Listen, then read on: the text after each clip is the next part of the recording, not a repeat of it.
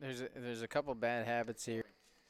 Here we go, up at Deer Camp 2017 up here in Rangeley, Maine.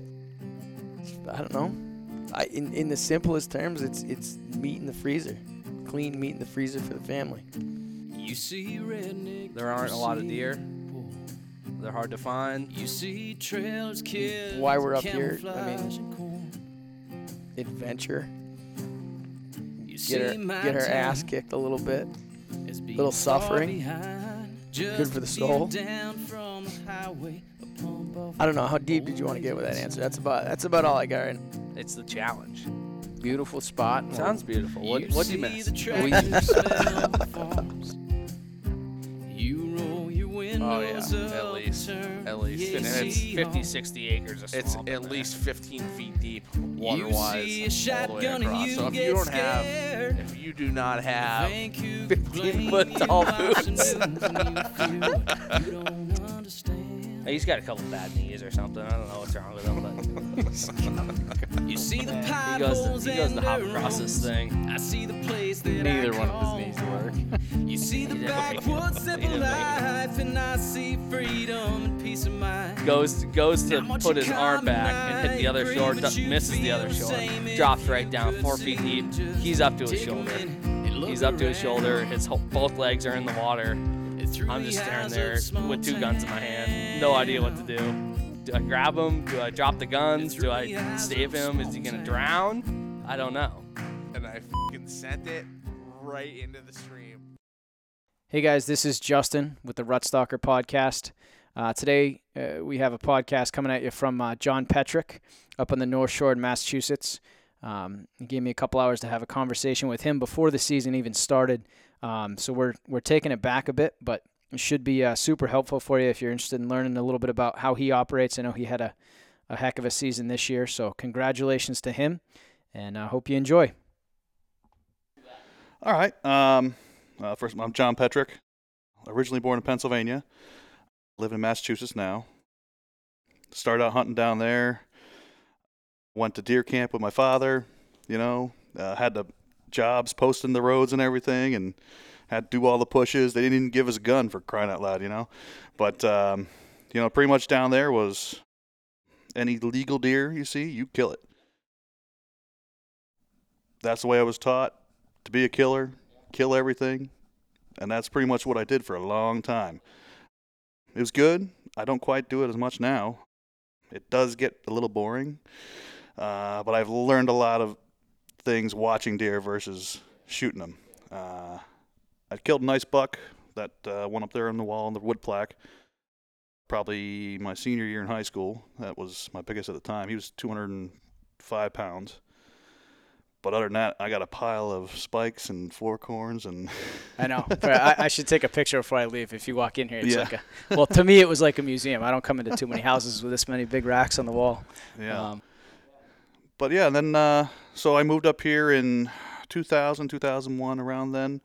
And actually, don't think I hunted that year. I ended up picking up a job at a place, and I was looking around places to hunt, and everyone's like, "Well, you got to go to Maine or New Hampshire to hunt." And I was driving around, it's a bunch of yards and urban areas, and geez, Good habitat. yeah, exactly. Yeah. But it's you never would think to hunt around here, and I come from cornfields and farms and stuff. Now I come into this, and one of the guys that works there, he said, "Hey," he's like, "I hunt here."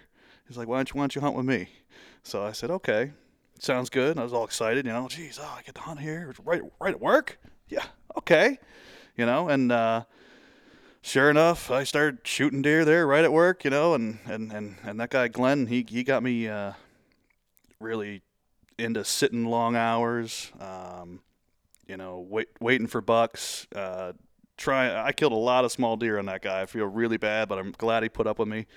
And I remember one year I was like, you know what? I'm gonna prove it to him. He always kills these big deer. He sits and waits, and he does all this stuff. And man, I gotta try, at least. And I passed a couple bucks up, and then one muzzleloader season, I was waiting. Sure enough, here comes 8-pointer. It wasn't that big, it was probably 116 inch, something like that. But, to me, that was probably, oh, yeah, there it is. I waited. Yeah, bang, and, oh, geez, it felt so good. And, the next year it just progressed and progressed and progressed. And the best thing for me was getting a video camera. Little tiny, I started out with like a little Sony with a tape and zzz, making all kinds of noise, and deer would look up. But I got a little tiny Canon now, and just being able to film the deer, watching them work the property, see how they move through the woods. I learned way more from watching them than. That's all you attribute that to filming? Just kind of be able to go back and watch. Yep, watch, see how they're like how that deer, instead of killing it, because I could have killed you right here and take a picture and I would have had you, and but filming a deer, watching it, just seeing it be a deer, it can teach you a million times more than any hunting show or a person telling you what to do. That deer is the best teacher you ever got. And depending on the age class of that deer, what it's doing, is it a yearling? It doesn't quite know. It's coming up, sniffing your tree and looking around, and you're dropping acorns on its head, and versus a deer that comes in kind of sketched out and leaves real quick. And what did I do wrong there? Did I approach the stand wrong? Did he come in where I? Did he smell where I walked in? Did I cut a branch over there? Did I, what happened? Even in your failures, you got to like analyzing sports. So you kind of go back and same thing. Yeah. For sure. Cool. Yep. But and then just progressed from that, and I just started picking up some properties. A lot of the places I own a landscaping business. A lot of the places I pretty much won't work at your house unless you have deer. So that helps. That does help. You scout your business. Unfortunately, a lot of them get a lot of price breaks, which is, Yeah. But all depending on what's around. Yeah. Well, geez, if you had better deer, you might pay less. I don't know. But it's, I just started picking up some properties. A lot of the properties I've been working at. I showed you some pictures of those food plots and stuff. Getting into that stuff, property maintenance, and actually trying to turn a property to hold deer. There's a big push in the last 5 years. The food plot industry is huge now, crazy. It's like there used to be, what was it? I don't know. 3 seed companies. Now there's 100,000. Yep. It's fine. It's ridiculous. Yeah. It must be the last 10 years, I'll say. But I remember, I had my VHS tapes, that I used to watch, and now you get the DVDs. Now, as soon as it went DVD, it went crazy. Hunting DVDs. I think we all have a bin or two in the basement that's collecting dust now. But, But anyway, manipulating properties, trying to make them better. I have a lot now. I just actually pulled a card today, where my wife's going to be hunting, and there's a nice 8-point buck there. I seen him 3 years in a row now, and he's getting good size. And I sent her a little 6-point. She's like, "Nah, I think I want to shoot one bigger." I'm like, "You got to your first deer. She's like, "No, I want a big one." All right. She's spoiled already. Yeah, I guess so. Yeah, she can't really. Sure. It's tough when you walk in here. Yeah. But don't get me wrong. I love to see people harvest deer. It doesn't matter to me if you're, shooting a legal deer. That's your prerogative. It's I like to try to teach QDMA to people and show them. A lot of these deer. A couple of those up there I'd seen for 4 years. Would I have shot them if I had the chance 4 years ago? Maybe. I don't know. But now look at them here, and if you can kind of protect deer on your property, or kind of, if you're starting to see that, I see a buck sequential years, and it seems to be able to live without getting shot, and why not? And all right. So what's your take? Because I'm that's a really kind of interesting topic, because, and I was actually talking to a guy yesterday about this. If you're seeing deer, because I know a lot of people in Massachusetts, and I've had these conversations with people where I'm like, last year I took a really nice 7-pointer, and I think his brother was I had seen him, and I was kind of, I didn't want to shoot him at that point, and I'm telling another guy that, and that was his target deer. So the argument there is, in Mass, when you're so confined and there's so much pressure, if you let it go, it's going to be dead. Is it dead walking already? So back to coming from Pennsylvania, I'll tell you, there's a lot of deer down there, but they're spread out. Some properties, it's just I'm going down there probably October 15th, something like that. I'll go down there. I'll probably kill a legal deer that walks out. The meat's going to go to my mentor's family and stuff, and like they live on it, you know what I mean? They actually use the meat, you know. It's but that's the way I was taught down there. That's the way they hunt down there, so that's the way I changed my tactics, you know what I mean? I mean, I probably won't shoot a little yearling or something like that, but you know, but versus up here, like I said, if you know your property, if you know, you know, I got a couple bucks that I've been after 3-4 years now that I haven't killed, and if I know that they know this way better than we do, the deer will change up things. It's like their house, you know, and they know the back door. If someone comes in the front door, they go out the back. They don't go by him. You know, they change things up. They can move around at night. People don't think about that. They think, oh, well, the deer, they're just there during the day. They don't think when you go to bed, that's when the deer wake up, man. That's their time. They walk right down the roads. They go through towns. They swim rivers. They'll go across bridges. I mean, it's ridiculous. You ever drive around 2 o'clock in the morning in November and you will see some deer moving around. It's insane. But the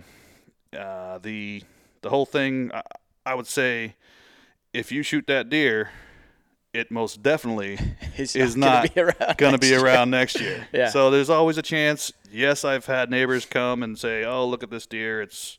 You know, I'm like, yeah, hold on. I got 6 sheds and 3,000 trail cam pictures of that. And he goes, oh, yeah, all right. But they know how to survive. Exactly. So how big are the properties? I mean, and these are so they range from, man, I have some that are just quarter acre, little tiny places. That the deer, but I like those little tiny places because the deer almost have to filter through. If they're coming through during the day, they're not going to run down the road. They're going to come right back through here, you know, and sneak in between the houses and this and that. We have a tough time with the 500-foot law. Right, yeah. But there's ways. I mean, I do a lot of tree dropping. I'll drop pine trees and stuff so that they kind of have to go around and pinpoint into where I want them to go. Stuff like that. Plant food plots in the middle of the strip, so they're going to try and come up and use that food.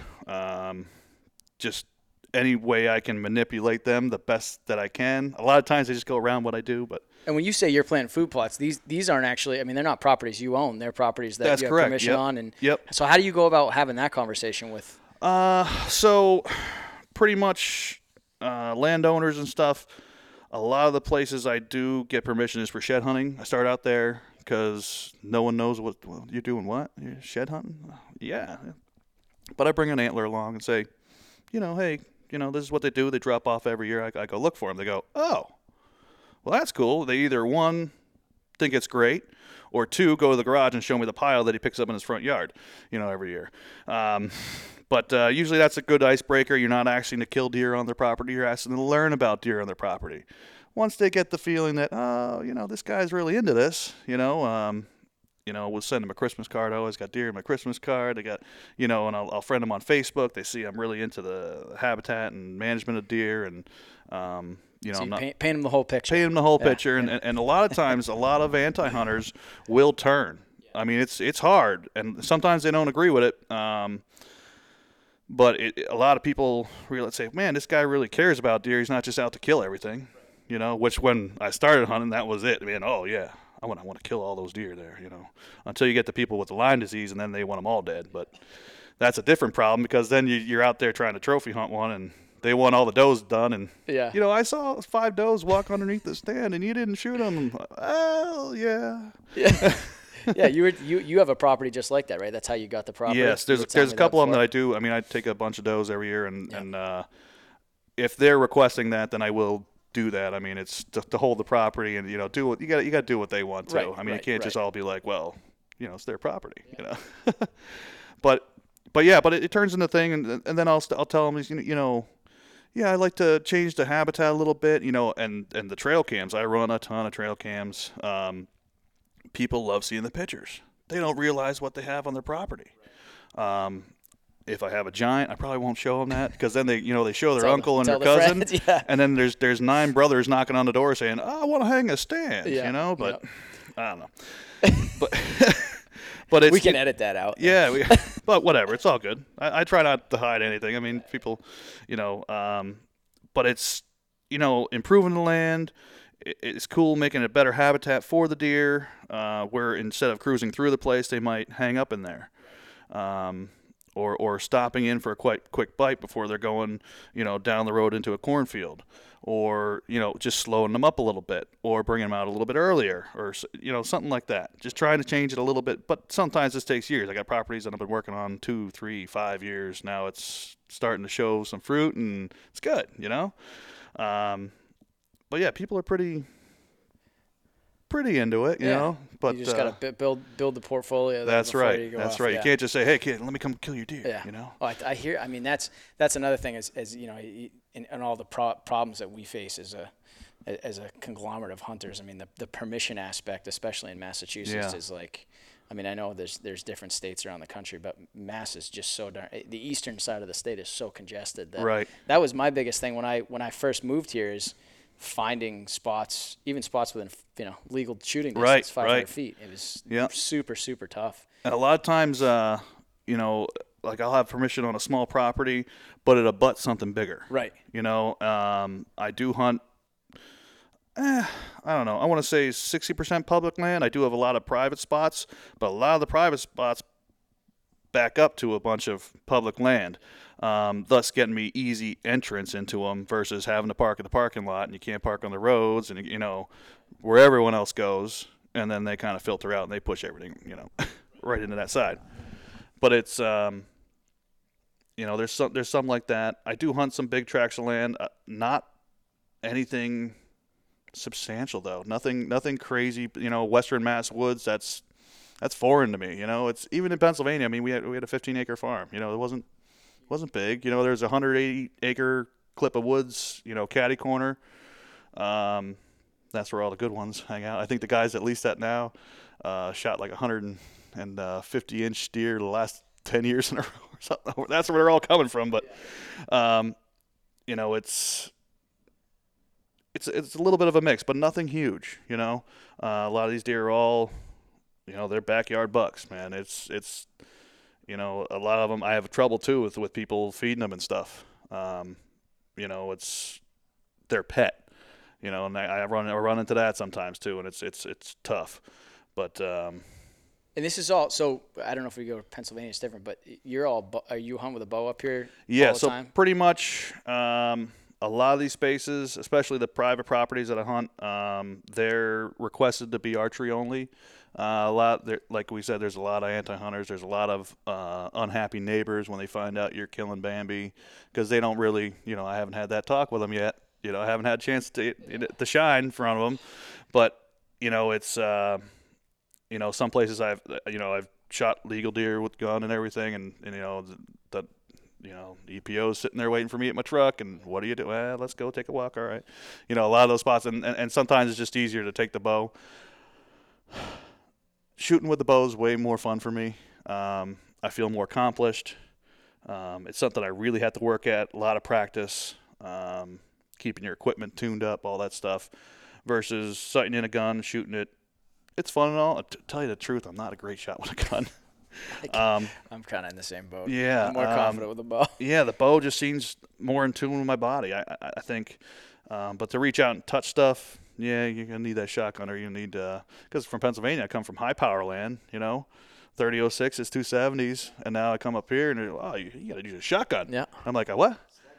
All right. But now, now I'm in the world of rifled barrels, and it's just as good, Yeah. But it's. Mostly I'm shooting the bow pretty much all through the season. If I go out muzzleloader season, I'll probably bring it with me. I'll bring both weapons with me if something's way out. The one in, what year was that? 2013, I think. The 10-point in the middle there. I got him with a muzzleloader. Had the bow with me, but he was out 80 yards. The first time I ever seen him in daylight for 4 years. Not gonna let him go. No, I picked that gun up and shot him. Yeah. You know, I mean, there was Yeah. that we had 2 feet of snow and nope. Too perfect. Nope. That Yeah. happened. So, but that was what do you do? Yeah. That half rack one there, I had both weapons with me. The night before he came in at 50 yards, I seen he had a half rack. I said, geez, I could pop him right now. I'm like, I'm not going to shoot a half rack with a muzzle loader, but I'll take him with a bow. I waited. I didn't get an opportunity. I had him at 50 yards, but through the brush, and I could have shot him easy with the muzzle loader, but I'll take him with a bow. I had a couple trail cam pictures of him, but it's only from the side. I didn't know he broke Only off one, halfway. Yeah. Getting close to the end of the season. All right.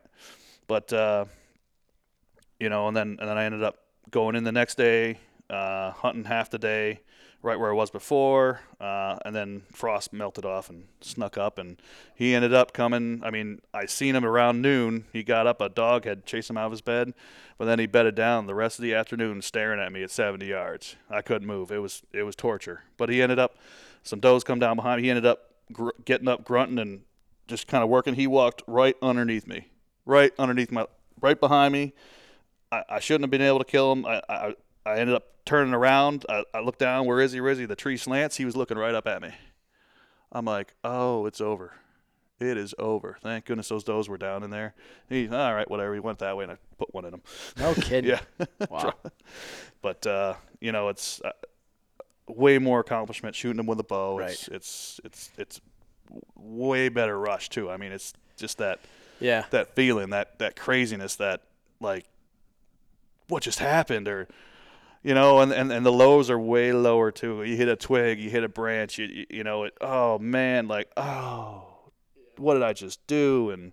But it's, you take the good with the bad,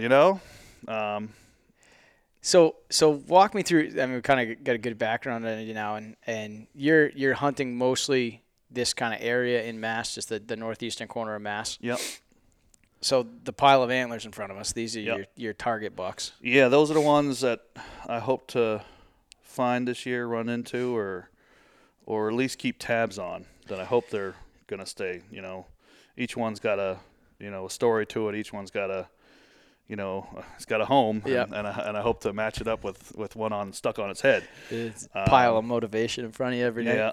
So walk me through. I mean, one of the things, like when I walked into the house here the first time, go from kind of how you first find this. How do you find the buck? Yep. And then walk through kind of your process once you find one that you want to hunt. So pretty much, it's changed up. I've done a lot more shed hunting the last couple of years. I changed jobs. I ended up running my own company now. I used to work for a place for 15 years or 14, something like that. And now that I actually run my own company solely, that's all I do. I get a lot of time off in the winter, and it's nothing but deer. But anyways, I'll take inventory on the deer. I have, there's a whole bag of SD cards over there just full of, this deer, that deer, blah, blah, blah. I got 4 hard drives of nothing but trail cam pic. I crashed 3 of my wife's computers. She hates it. I'm not allowed to touch the iPad. I don't even know where it is. I'm not allowed anymore. But it's, finding that deer. Okay, they're vulnerable in that cold weather. They'll come out, they're munching on people's bushes. That's most of the time, if they hadn't shed out yet already, and they'll be like, hey man, I drove home and there's this giant buck in my yew bush and munching away. I'll just drive around neighborhoods and look for chewed up bushes and knock on the door and say, hey, I'm a landscaper. It's like, you looks like you have a deer problem. He goes, yeah. I'm like, how'd you like me to prune your bushes for free? Start off stuff like that. But anyway, so I'll get on them. A lot of cameras, a lot of trail cameras, trying to find them. And then shed season comes. Once I know they're dropped, I'll go out and look for them. A lot of new places, I'll go out and look for antlers. I'll pick up a big one. I'll say, okay, here we go. This is good. This deer made it through season. If it's a fresh one, or even if they're old ones, maybe this deer is still around. I'll set up some trail cams on that and some bedding areas and stuff. One of the guys in Northeast Big Bucks, Mark Nelson, he goes into bedding areas with cameras and he'll set them up so he'll catch them when they're coming in the bed. It's pretty cool. Yeah. I got to start trying that next year, I think. But, I'll find a good shed, or just knowledge. Yeah. Someone says, hey, I seen a big buck. Or it depends on who they are, too, and then you bring one. Was it like this or like this? And they go, like that. All right, good. Because big buck to them, the biggest one they might have seen is a little scrub 6-point. Right. Wow, you see the size of it, Yeah. But locating them through other people's knowledge, hints or, some people talking, go to the bars, hey, people get loose lips in the bar and, oh, you should have seen the buck. But,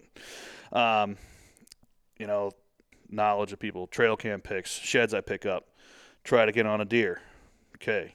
Now comes, after shed season, we got green up. I have to go to work. Same thing. I'm always, doesn't matter what I'm doing, I'm always looking for a deer. Driving to work, coming from work, if I'm talking to new customers, if I'm doing whatever, it's all pretty much deer related. You know what I mean? It's all there. You always keep in your mind, and then comes, summer. Now I'm going to start planting some food plots. Apple crop this year is really good. I got 7, 8, 9 cameras on apple trees in some apple orchards and stuff. A lot of my customers carry apple trees. I'll put a camera right on it or on a stake right in front of it, just because they're going to come to that food source. They're going to come to them apple trees, Good place to find deer. A lot of times 3 a.m, but now look at this, look at this 10-point coming in, and at 3 a.m, where's he come from? Okay, press pause real quick because Yep. I want to get back to that. But just what you just said about putting a trail cam on a stake, this is something that I know this is a big debate. Yeah. Are you one of the guys, and maybe there's a time and a place for each, but you put it on a stake, you put it 10 feet up in a tree. Do you think it bothers the deer at all? Do you think they pay attention? So, all right. So when I went out to Illinois with my buddy Dane, we went out there and we both shot bucks early, and we got to drive around with the guide. Man, did we have fun. Yeah. We went out checking trail cam. A lot of the guys that shoot, they just hang out a lot. No, let's go to work. I want to see, let's see how this is done. Figure it out, yeah. I want to learn something, They go out there, man, they got a scrape right here. They pound a stake in the ground, not 10 feet from the scrape. Boom, boom, boom. No scent control. They drive up to it, bang, bang, bang, bang, bang. Put it. I said, what are you doing? I'm putting the trail cam on the scrape. I'm like, man, you got to hide that thing. Where's your rubber gloves? Where's your what are you doing? And the guy's name's Dave, and he goes, no. It's farmland, man. I'm a farmer. What is that deer? It doesn't know that this isn't a stake for the cow or the fence or this and that. He goes, I try to put it in the bush line, but it's they were just pounding the stakes in. That's good. And I'm like, all right, whatever. Sure as shit. 2 days later we come back out and there's good pictures of buck right in front of it. I'm like, all right, we'll try it. I have seen some deer really nosing it, and mostly the does. Yeah, they'll come like, what I've that? definitely got that too. Yeah. The trail cams that click. Yeah. And you get that frozen like, whoa, what was that? But then some deer could care less. Same deal with the white flash guys versus white IR versus red glow, no glow, all that. Yeah. Just depends. I don't know. It depends on the deer, I think. Yeah. I think it's the click of the camera that they hear. Not so much the light or anything like that. I have usually I put multiple cameras on just to get people looking at them. I have them pointing in every direction. I have people try to sneak in on me, man. I got cameras watching cameras watching cameras. Yeah. I hunt people with cameras. I'll look for you. You know what I mean? I got ones on the parking lots. I got ones in the trees. I got ones pointing down to my tree stands. You know what I mean? It's catching people hunting in them, but it's I think it's totally the deer. But anyway, I have multiple cameras on the piles, and I'll have video going on one, and you'll see the other one go off. The deer just stand there. They don't even look at it. You got a quiet camera, then you'll be all right. All right. Cool. I didn't mean to interrupt that's all right. where you were going with it, but that's always bothered me because Yeah. I'm just kind of. I do a lot of stakes now, like Yeah. metal stakes. I'll bang them in, but it's hard. It's got to be a place where I know there's not a lot of people, because that's just like putting $100 bill on a stick and saying, "Look at me, look at me." I just last week I lost 2 trail cams. No kidding. Yeah, I had them on walking paths. it's public property, but I had them close, just off the trails. But the deer use the same trails. Yeah, The acorns that follow them are way easier to get than the ones in the brush. And, there were not a lot of travel on that place, but just enough apparently. He grabbed 2 of them. Yeah. But what are you going to do, Yeah, no, it's a shame. Crap everybody deals with. But I do use the stakes and the food plots and stuff a lot. Yeah. But I do try to tuck them away. So, in terms of like the height in the tree and like it just kind of just depends. Yeah, so I don't put them up high. I don't got time for that. A lot of the time I'm buzzing in between jobs, watching my guys, seeing what they're doing. And it's quick, run in, check the card, get out, quick back to work, or, this and that. That's what I like about the cell cams. I'm not wasting my time, although I got to change the batteries all the time. But, it's got to be quick. And a lot of times, the way the cameras are manufactured and stuff, if you change that angle to up high and you're pointing down, you're losing a whole lot of scope. A lot of them are picking them up now 60, 75, 80 feet away. Those new snipers, they're picking up 80, 90 feet away. And, you're losing a lot. If you're just on a trail, great. Do you have any idea how many deer I see that just walk off the trail, kind of meander through? I've had a ton of deer that are camera shy. They'll come in, stop, walk around the back of the tree, go forward. Again, clicking cameras. I think they hear the click, and they can hear way better than us. But it's something that you should be aware of, and But and you only trail cam. Think about it. You're only getting 30% of information when you're looking at trail cam. It's like putting on blinders and then just think about that. Just go stand in the woods, put your hands on the side of your face, and just look around. Then stop, open your eyes quick, and then close them. And that's why you were saying you were such a fan of the 360s. Yeah. Now that's a noisy camera though, but you got to watch out. But the deer get used to them eventually. I've had bucks, right? I'll show you some pictures, but they don't care. I've seen them interact with them, like they'll just be like, "What the hell?" And, all right, sure, but it's only 30% of the woods. I can't tell you how many times I got trail cams on a property and I go hunt it, and I see 7 deer that sit, and not one of them got their picture taken. Unless it's in the wintertime and you got food there, or you're on a food plot, that deer has to decide to walk down that trail that you've probably been in there 10 times checking the camera. Why would they want to go where you're going? I don't know. It's but I don't. A lot of people put them up in trees to save them. That's good as long as you got a focus point, like on a scrape or on a main trail that's blocked by a big rock or something like that on one side that they're going to go within 10, 15 feet of it, because you're really narrowing that scope of the camera, kind of wasting it. Yeah. But it's good. I've had people cut trees that are on them. You're not going to stop a thief. Yeah. Yeah. But that's a lot of things about those no-glow cameras, because they think thieves run around at night looking for the red flash. Like, I don't know. Whatever. Yeah. But, if it's on a trail, I'll try to put a no-glow or something like that. Or I put my cheap ones on the trail. Yeah, exactly. But, I change. A lot of people, I got some of the cell ones now. A lot of people stay away from them because they think, oh, no, I'm caught. Like, oh, no. I put, what have I got now? I use sump pump chain. It's like a really hard chain. You really need a good pair of bolt cutters to get through it. And I just lock them on. But you're only keeping honest people honest, not the thieves out there. They want it, they're going to get it. And the thing is, the camera's going to break before any of your bolt and lock. They can just rip it off. A lot of the times, too, I've been trying to buy cameras that have locks on the SD card slot. Like, they're not going to steal your camera, but you know what? What's more important to me in that camera? What's on that card. Right, yeah. When I know I have a good spot and I'm in there and I know I got a bunch of pictures, oh, it's going to be great. You go in, your camera's still there, but your SD card's gone. What was on that card?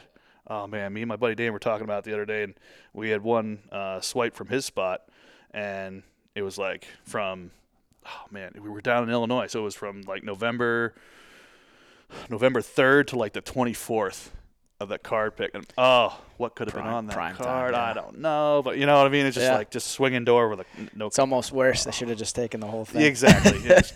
Man. Well, whatever. Yeah. But, a lot of – anyways, back to the thing. Yeah, a lot of trail cams trying to get on the deer. But again, it's all these things are just, taking inventory. You know what deer are in the area. You're able to sit way longer. It helps you with, smartphones. You flip through like, yeah, that deer was standing right there. Okay, I'll sit another hour. That deer walked through here one day. It was kind of like the same weather, and he might come up. All right, and using that information. But you got to be careful you don't get hung up on a deer. I can't tell you. I even got some now that I know just aren't going to be there during season. We start late. We start like October 16th, I think it is. This year. In Mass, which is a little better. Sometimes we were starting like the 21st, I think it was. It was real late a couple of years. Yeah. And like it's just they get off their summer patterns, and their bachelor groups break up. And it's like, oh man, I had $6 on camera, and they're gone. And it's like they're here every day. Yeah, they're bedding here. They're feeding over there. They're going to the clover. They're coming through this little tiny woodlot. Oh, I have a stand there already. It's gonna be great. Yeah, October 7th. I got no pictures. What happened? Yeah. I can't tell you how many times. And it's all the big deer, too. In the summer, they're out. I mean, yeah. Come on. The neighbor's telling you, oh, geez, that thing, I almost petted it the other day. But then, something they flip that switch, that testosterone starts going, and then you really got to change up your approach to it as well. So what are you doing at that point? So you've got your inventory. Yep. You've got some target bucks, or Yep. you're in a couple areas that you've got some good deer. Right. The patterns are going to change. That's right. So you got to change it up. Yeah. So it's continually evolving things. So we go from off season in the winter to being on food. Yeah. That you're bringing in, or if it's I put cameras on people's bushes that say the deer are eating them. Yeah. It's food. Yeah. Okay. You're switching up to the summer food source. Is it the farmer's crops? Is it food plot? Okay. Apple trees. Okay. Stuff like that. Now you're going to switch it up again once those apple trees start drying up. They've eaten all the apples, or they can't take it so much, and they're squirting. Yeah. But then they're going to switch off to the acorns, and the acorns start dropping. All right, you got to go out and find out where they're digging in. The turkeys will help you see that, where they're scratching up the acorns too, and the deer will come through after them and get the ones that are dug up and stuff. But like I said, on the trails, acorns are way easier to pick up off the trails. I'll even run my mowers down the trails, blow all the leaves off them, so it's just acorns. Yeah. You know what I mean? Works. Yeah. They're an opportunistic animal. Yeah. If it's easy, it's for them.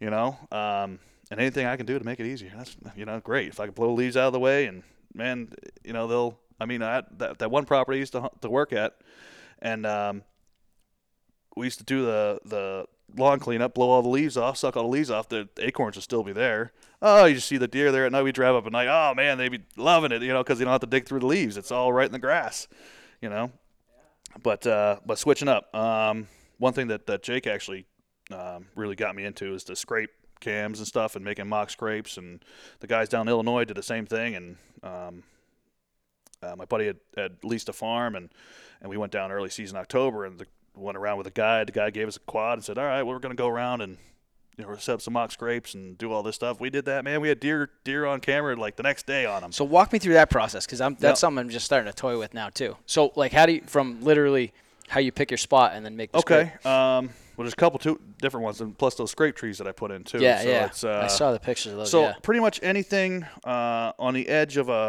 if I get a block of woods, or say I got a field leading, a small piece leading up into a field. Same thing, funnels, ridges, stuff that there's going to be pretty much main travel routes. Scrape is what? Information, right, for a deer. It's saying, hey, I was here. Who else was here? Oh, you and you were here today, and they can figure that out by smelling their, pee and right, yeah, licking yeah. branches and everything like that. So good for them. So we're going to help that out, pretty much anything with like a 4-foot high branch.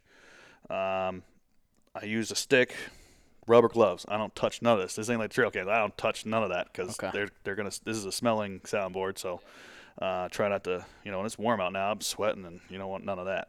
I'll take a stick, make the scrape, take that stick away with you, or throw it way the hell away. And don't ever touch that licking branch. I use Smokies, preorbital, forehead gland, and interdigital. All it is a couple drops each. On the leaves, I put the interdigital in the scrape itself. And then pretty much, or I've even taken scrapes that I found at my customers' properties. I'll take a plastic bag, take a shovel, use that dirt that they're using, and then use it to make my scrape. I'll rip it up and then dump that bag out, right on top of it. It's worked a couple times, just to get them going, oh, okay, all right, Everyone's like, do I do it now? Do I wait till they start doing it? I start doing it right when they start doing it, If I start seeing them, okay, it's go time. But then I'll just put a camera on those, and then pretty much just wait, come back. I'll freshen up every week. Every week, a couple drops, nothing crazy, and it's amazing, it's hard for a buck to resist, So you're putting a couple on the leaves and then a couple on the ground. Yeah, it comes with a dropper. You just, 2 drops of the interdigital. The preorbital, the forehead gland, and then the interdigital goes in the dirt, for them supposedly hoofing, But I've gotten some great pictures. Mostly they're at night though. A lot of scrape work, a lot at night. Okay, a lot of these guys hunt scrapes. It's tough. I mean, man, a couple times I've seen, I have a tough time hunting. I'll try to put them in areas where I know they'll be at night and try to get them moving to them, But again, still taking inventory. Now you're gonna start seeing new bucks. So there's your switch. Okay. There's your switch. Yeah. Okay, these new bucks coming in. They're sounding on this soundboard, right? I'm here, you're here, great, whatever. We'll fight later on. Yeah. It's pretty much the internet for it's Facebook for deer. But it's true though. It's true. Yeah.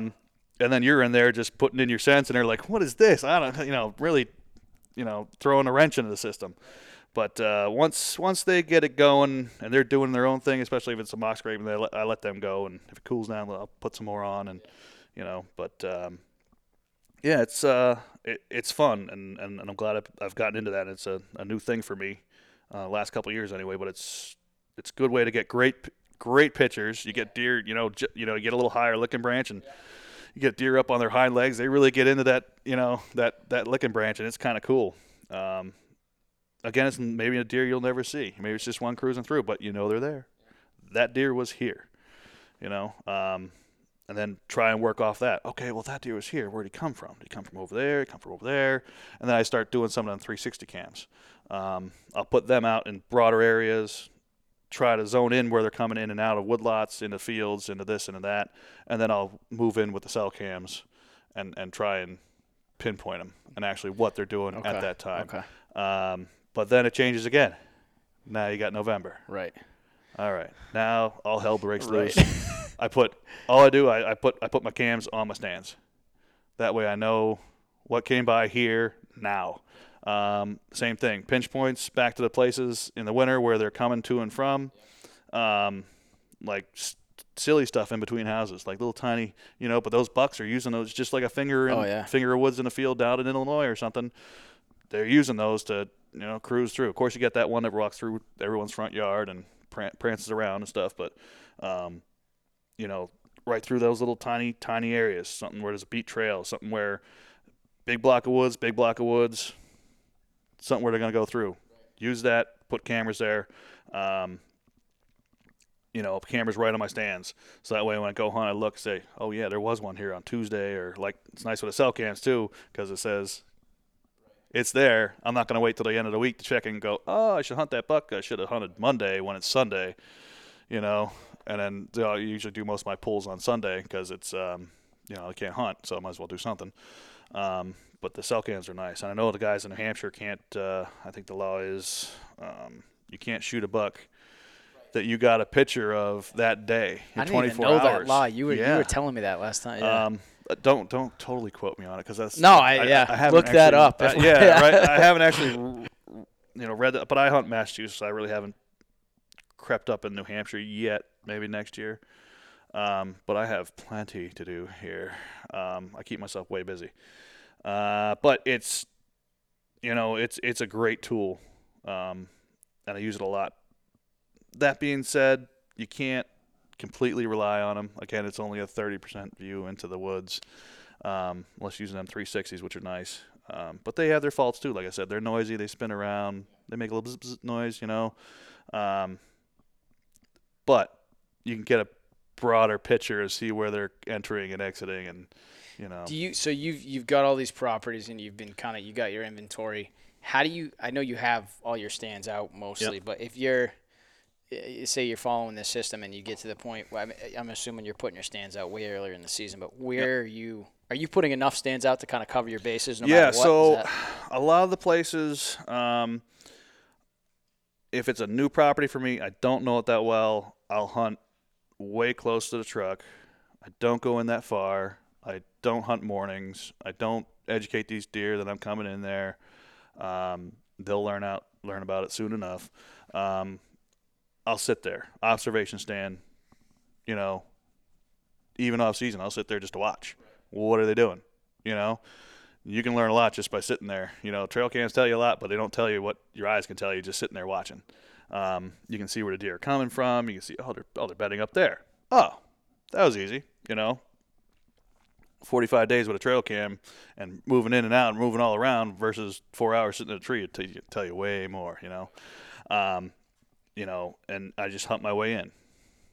I'll hunt, come season, I'm in there, all right, the deer are over there, or if I've already moved in, get a little closer. I'll come in, I'll probably end up doing a ladder stand then or something like that. It's quick, easy, boom, it's up, or a climber. Right. Climbers are okay. I'm getting bigger now. I sweat on the way up, Yeah. But I'll use a climber if I have to.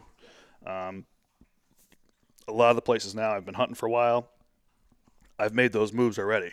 On my walk in, I'll probably pass 2-3 stands, even if they're 60, 70 yards away from each other, that I've worked my way into this property, and the deer move sequentially further away from you too as well, until you're really in there. You slowly, you don't just want to go in there, set up 10 stands and go, I'm here. Yeah. Because they won't be. Right. But it's throughout the season, and then as I go forward, I'm trying to do something behind myself.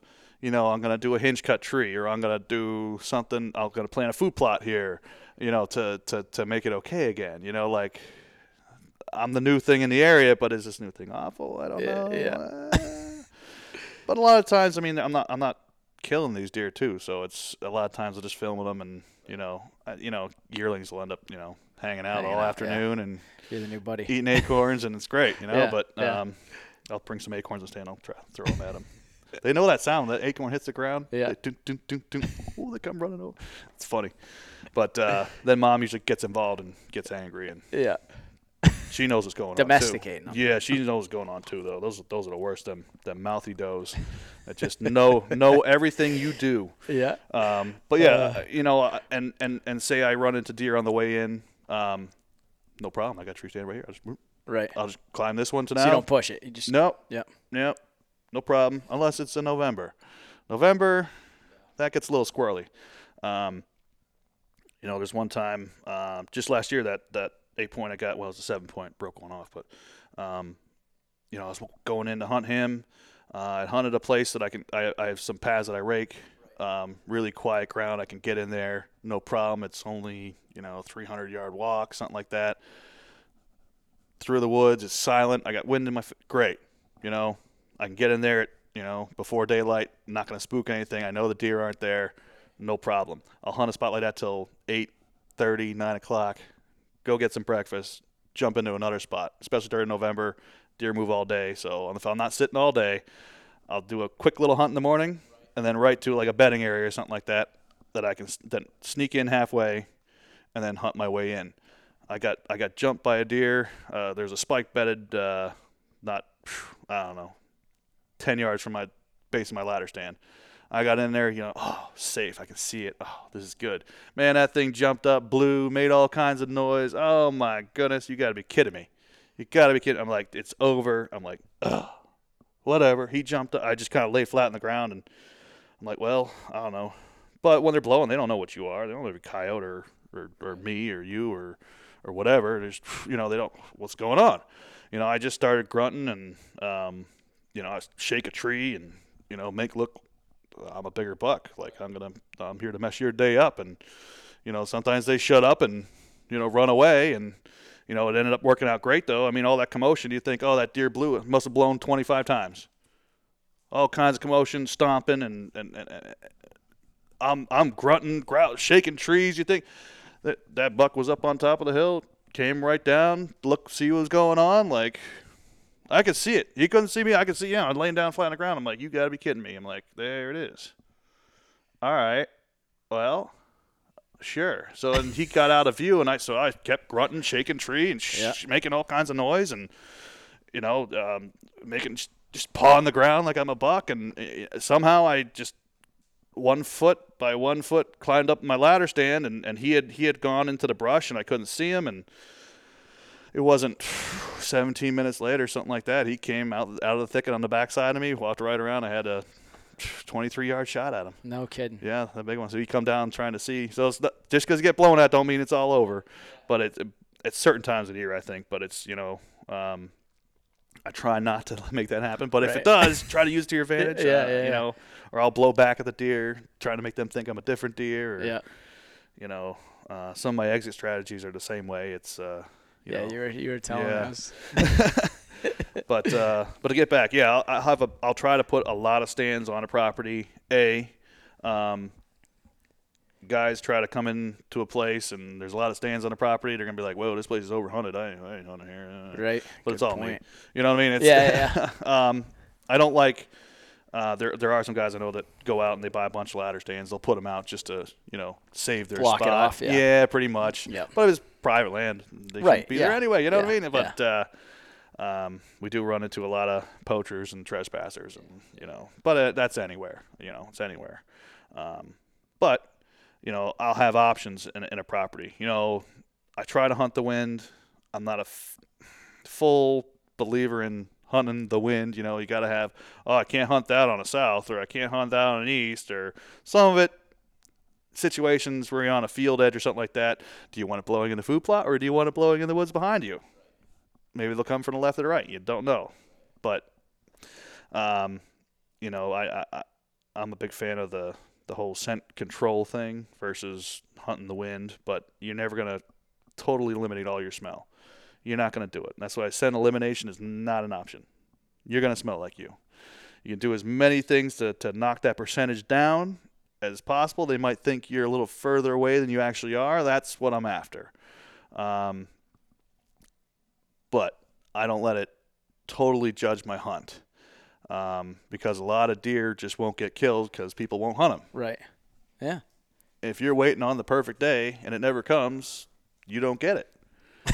Right? True. So, but I mean that too is the difference, I think, up here in New England versus like Illinois and stuff. Like we go down there and our buddy Jerry, you can't hunt that stand on a west wind.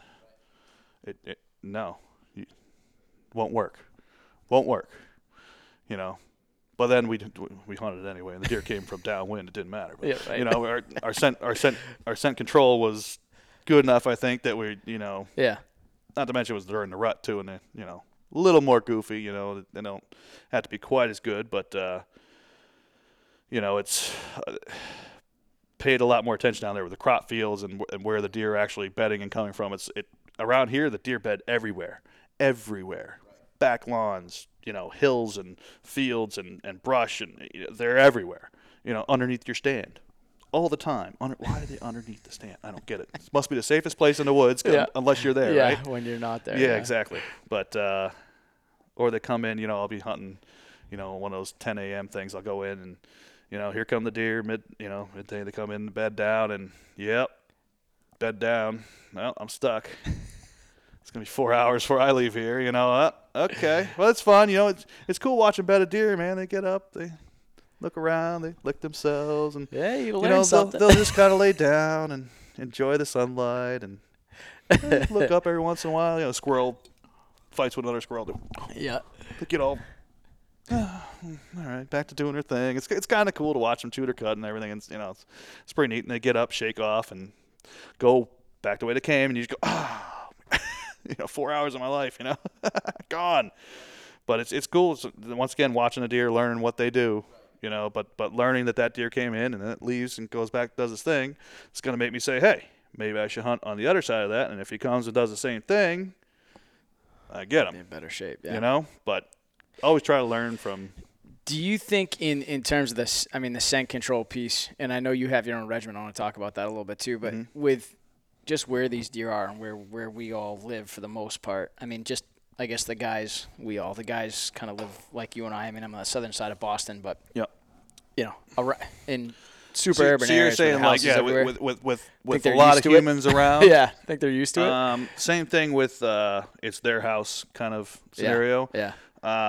Think about if you came home and you smell some cologne of some guy. Yeah, Wait a minute. This ain't right. Right. Yeah. Or the wife's cooking and you smell some other cook. I never smelled that here before. And we're humans. Yeah. Deer live on these scents. You know what I mean? Like, it's it's that kind of thing. It's their house. They know what's going on. There can be a guy blowing the leaves in his lawn, spilling the gas can, over to my left. Yet that deer smells me. Right. I don't get it. You know what I mean? A lot of times when I'm checking my cameras and stuff, I'm not that far off of trails, this and that. I'll go in my work clothes. You know what I mean? I don't think deer are afraid of workers. Right. Think about all the surveyors. Hikers and workers. Hikers. Only when you're hunting them. Yeah. Yeah. Think about, there's surveyors that walk through properties all the time. Yeah. And you think, oh, no, it's all over. It's all over. Or they come in, they timber an area, cut for a power line or something like that. And you think, oh, it's all over. Oh, geez. Someone came in here, not scent control. But yet there's still deer there. It's a fine line between, do they know they're being hunted? Do they, that's a hunter? That's somebody trying to mask their scent. You know what I mean? But I think they know pretty much if you're in a tree stand, especially one that's been there for a while. I have a lot of stands that I have to rotate now, and the deer will avoid them. I've been busted in them. Right. That deer aren't dumb. Yeah. They'll come over to the edge. They look and see, is there anyone sitting in that stand? Yep. See ya. And they'll leave. But there's a lot of times where you got to move your stand, stuff like that. But I think with the scent control, you can make the deer think that, well, maybe that guy is over there a little further. Not so much of a full whiff of what it is, or it's just a light hint of a smell, versus the full-on, I just came from the gym and decided to go hunting smell. So what's your regimen? I know we talked about it a little bit before. Yeah. You got 5 hours? Give me the short version. The short version. All right. So anything that goes in the woods is clean. What I mean by clean is everything stays locked away, and I use dry bags, big PVC bags. I'll show you later. I got one down that thing. The biggest one I can find for my outerwear, my jacket, my pants, and then inside that bag I also keep 2 or 3 separate smaller dry bags. Anything that touches my skin. I use a lot of scent lock. I use a lot of carbon clothing. Anything that's touched my skin, I don't want to. You think about it. You take your clothes off and you put them all together. You might as well just rub them all over you and put it. You know what I mean? I try to keep stuff separate. My underwear, my long johns, they go in a separate bag with the socks. Stuff like that. That's you're perspirating. Your body odor's getting on. I don't want to put that in the same bag as my outerwear. My face mask. I wear 2 face masks. That goes in a separate thing. My gloves go in a separate compartment in the bag. I try to keep it all apart. I'll try to shower before every hunt. Pretty much every hunt, yeah, I will. All depends. I have a few stands that are right off the road, and I have a separate set of hunting clothes that I'll just throw on and go. And all right, sure, why not? Yeah. But that's stuff where I'm hunting right behind right behind a barn or something like that onto a field. It's close. I mean, you'd laugh. I can see my truck. It's right there. No, I've got a couple what I mean? like it's, that. It's Yeah. oh geez, I got 20 minutes. Let's go. Yeah. Just to have fun. But because you can't always take the shower, can't spray that, whatever. But if I'm going in for the day or something like that, I'll take a shower, scrub down real good, brush your teeth a couple times. I use a breath spray, dead downwind breath spray. I will take that with me. It's a small little bottle throughout the day, every 2 hours. Same thing with the same product I use, dead downwind field spray. I bring it with me in the stand. I'll spray it. I have a little tiny squirt bottle. Something to do. I'm bored too. Yeah. But every couple hours you do that too. Yep. Yeah. I mean, I'm a lot of that stuff says, oh, you can spray it on and it lasts for it. Nah, Right. Whatever. Yeah. Good. I'll keep spraying. But why not? But I'll take a shower, clean myself. I have another pair of clothes. All this is washed through, no scent laundry detergent, hunting soap. The wife hates it. I have to bargain with her, but we get all dye-free, perfume-free, regular detergent for the house, if not using hunting stuff for the house, like the stuff you sit on and the sheets and regular clothes, work clothes, her clothes, all that stuff. I just went through a thing last week. It was raining out and I cleaned out the washing machine. Oh, gross. You want to see something gross? Take your washing machine apart. One of them high efficiency front loaders. Yeah. Wow. Man, we got a dog. You see all the fur. And, it took me 3 hours to clean the thing out. Trying to wash it with no scent stuff and take out the compartments and clean all them out. And it's all of that will get transferred onto you. And what's the point? No scent control at all if you're doing that. You know what I mean? So, but you do the best you can. I used to have a separate set of washer and dryer, but they lived outside and they don't work anymore. But so I go from that. I clean my clothes. I recharge my carbon stuff in the dryer. I also use the ozone scent control stuff, scent crusher, tote, and stuff like that. Yep, the bat. Yeah. I call it nuking the stuff. It has a horrid smell to it, but I think it kills bacteria. I'm down with that. Sure, why not? It's really good for your carbon clothing because every time you wash your carbon clothing, a little bit of that stuff goes away. Every 2 years, I'm re-upping my stuff. I'll buy a new pair of pants, new top every 2 years, or I'll alternate, with a spare set. After a while, it's garbage. All right, don't work no more. You've washed all the carbon out of it, or it's cooked, or it's done. I'll use plus with the ozone stuff too. I'll clean things like my rangefinders on a little cord that I put on there. That little cord always wears on my vest and everything. My hunter safety vest. You're not supposed to put that in the washing machine. Right. You know how nasty that gets by the end of the season? All that's every time you spray down. Oh, I'm going to spray down good today. All the dirt that gets in there, and you're sweating in the stand, and you're rubbing on. You can't wash that. That's right in the ozone. Okay, your release strap right in the ozone. My whole pair of binoculars right in the ozone. Anything cloth, string. I put fake leaves on my bows. Those go in there. Everything like that doesn't get washed goes in the ozone. Clean it out. Once it comes out of the ozone, I'm outside with it. Goes right into the PVC bag. Okay? That's it. I don't see that stuff till I hunt. So I'll wear a second set of clothes after I wash and everything. So I'll wear this set of clothes then to get in my truck. Because a lot of people go in their underwear. I said, okay, so you're going in your underwear. It sucks when you get pulled over.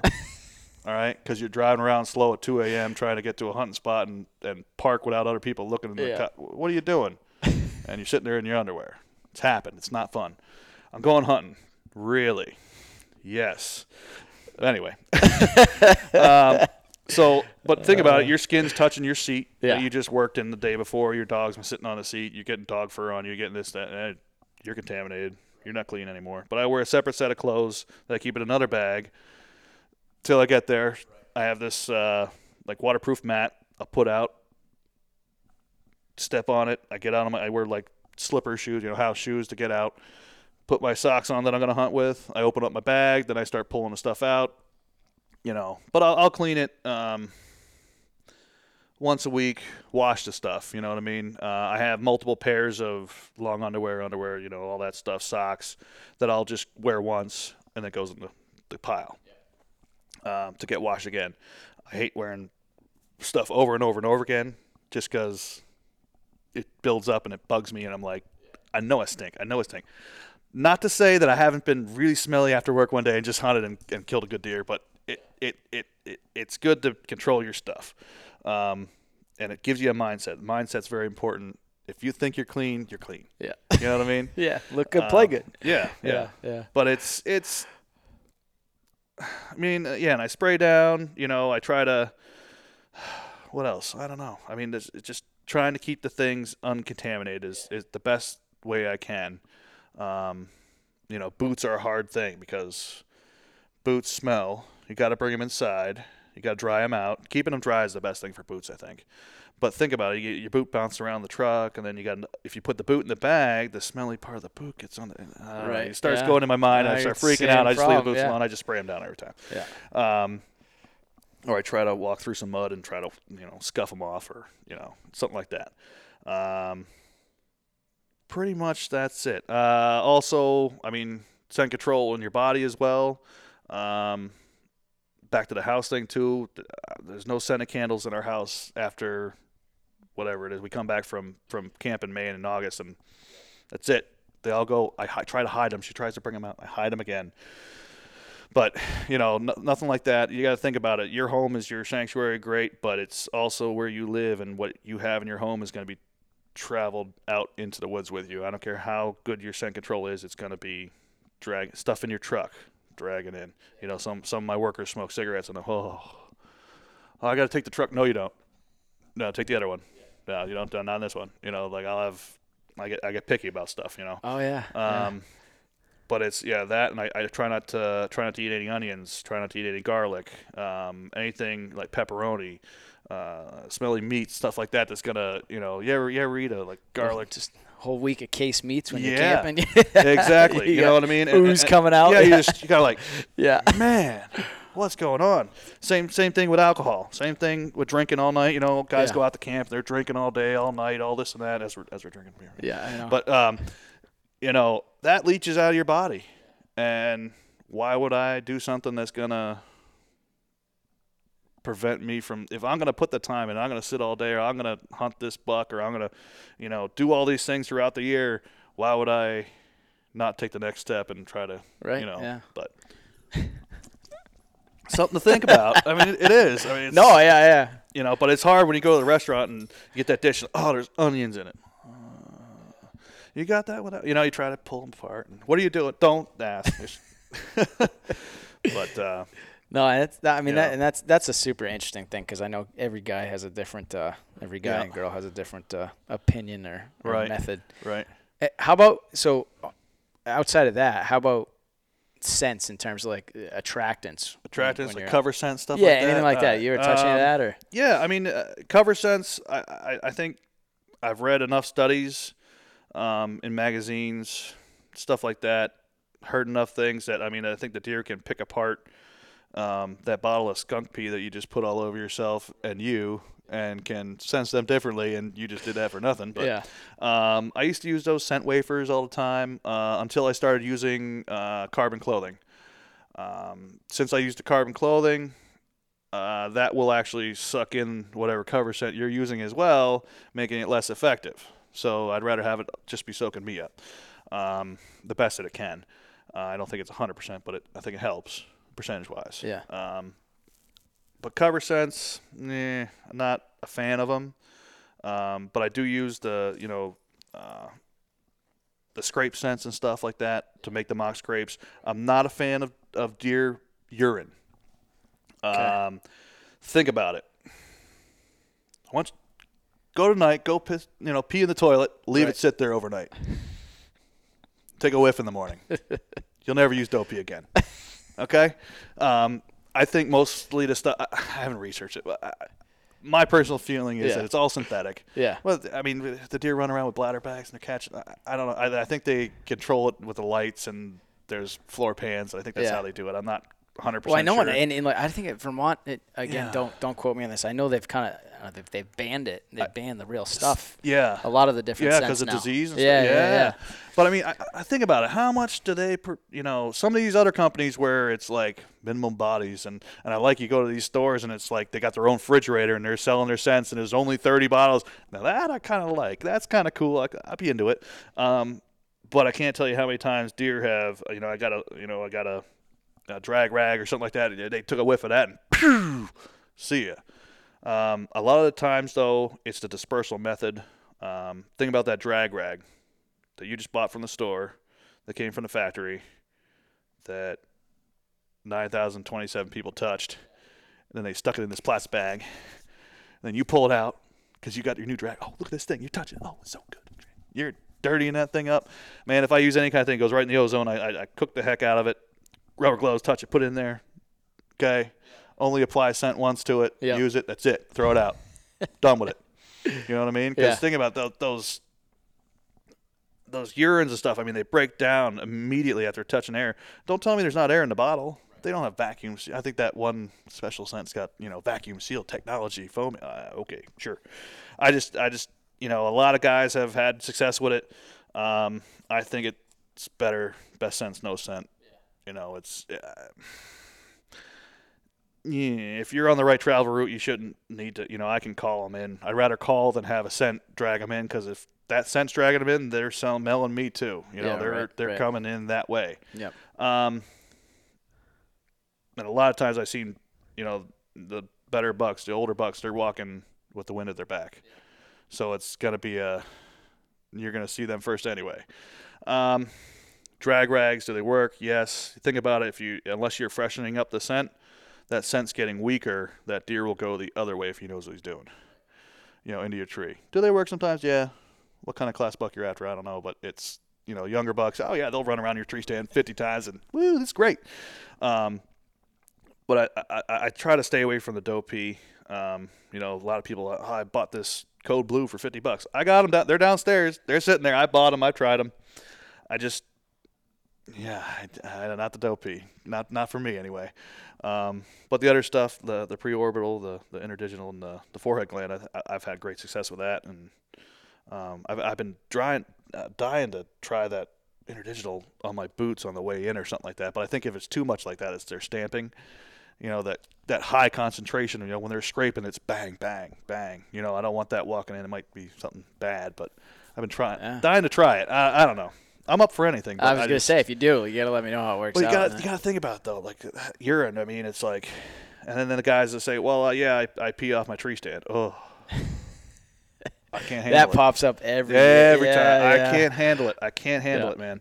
A lot of the guys, they pee in their scrapes they're making. Right. You ever try to do that? All right. This has been a big argument with my brothers. All right, here we go. So here we go. I was like, all right, that's it. I'm halfway through the rut. I was sitting at a place. I had a scrape tree. Oh, we got to get a scrape tree shit. I'm like, I'm going to do it. Yeah. I text my buddy. I'm doing it. I got to go. I'm doing it. So climb down the tree, go to the scrape. I start going. Man, you don't realize how much you pee till you try to pee in the scrape. Man, that thing's flowing down the friggin'. I'm like, oh, my goodness. Well, there's 2.5 gallons on the ground. I'm like, I don't know. But no, I did have, I did have bucks come in afterward, but it wasn't like right away. We had some rain. It wasn't like a great test on it. Right. I mean, I know a bunch of guys in Illinois. They'll pee right in the scrapes. Yeah. It doesn't. I've met guys that swear by it or say it doesn't matter. I mean, I guess it all breaks down in time, and it smells. But I just. Yeah. I don't know. Things. I'm trying to keep every human aspect of me out of the woods. Right. And then I'm gonna go pee on the ground. Human excrement, the smelliest stuff you got. Right. You know what I mean? Just like, go pee in the toilet tonight. Don't smell it till tomorrow. Yeah. Like, I'm going to put that in the ground? No. Especially not late season. I'll pee in a bottle. Man, that's a great hand warmer. You stick that in your coat. Oh. Yeah. Stays warm for quite a while. It's nice. Yeah. But anyway. No, that argument is something I see all the time. Same thing. Guys have success doing it. The dog's going to freak out in about 2 seconds because my wife just showed up. But do I totally believe, will it work for some things? Yeah. I have had bad experiences with it, so I shy away from it. So I'm not saying don't do it, but be cautious of it, you know, because a lot of that is synthetic, Right. you know, and just not something that they're into. Not to mention if you have the scent, you know, a lot of times even with calling too, you know, and that buck comes in, he's smelling, he's looking, something that potent. I should see this deer. Right. I don't see that deer. There's something wrong. I'm out of here. You know, there's something that you're trying to project to that deer, saying, "Come here, it's great," you know, but it's not happening, and he's like, there should be a deer standing there. We can't use decoys in that, you know, so it's like, so that they know something's off. Yeah. When I do use decoy in Illinois, I'll use it. Got ya. Yep. Got ya. But all them white little, you know, dipsticks and stuff like that, nuke them. Put them right in the ozone, clean them, make sure they're clean. Use them once and that's it. Once, that's it. I throw it out, I get a new one. Got ya. You know, none of that, no. Gone, done. I want that fresh. You know, I tried one of those when I got that 8-point with the kicker there. I had one of those drippers, you know, that drip, that constant. Yeah. Wild Game Innovation, I think. I've seen a few. There's a couple brands now. Drip, right.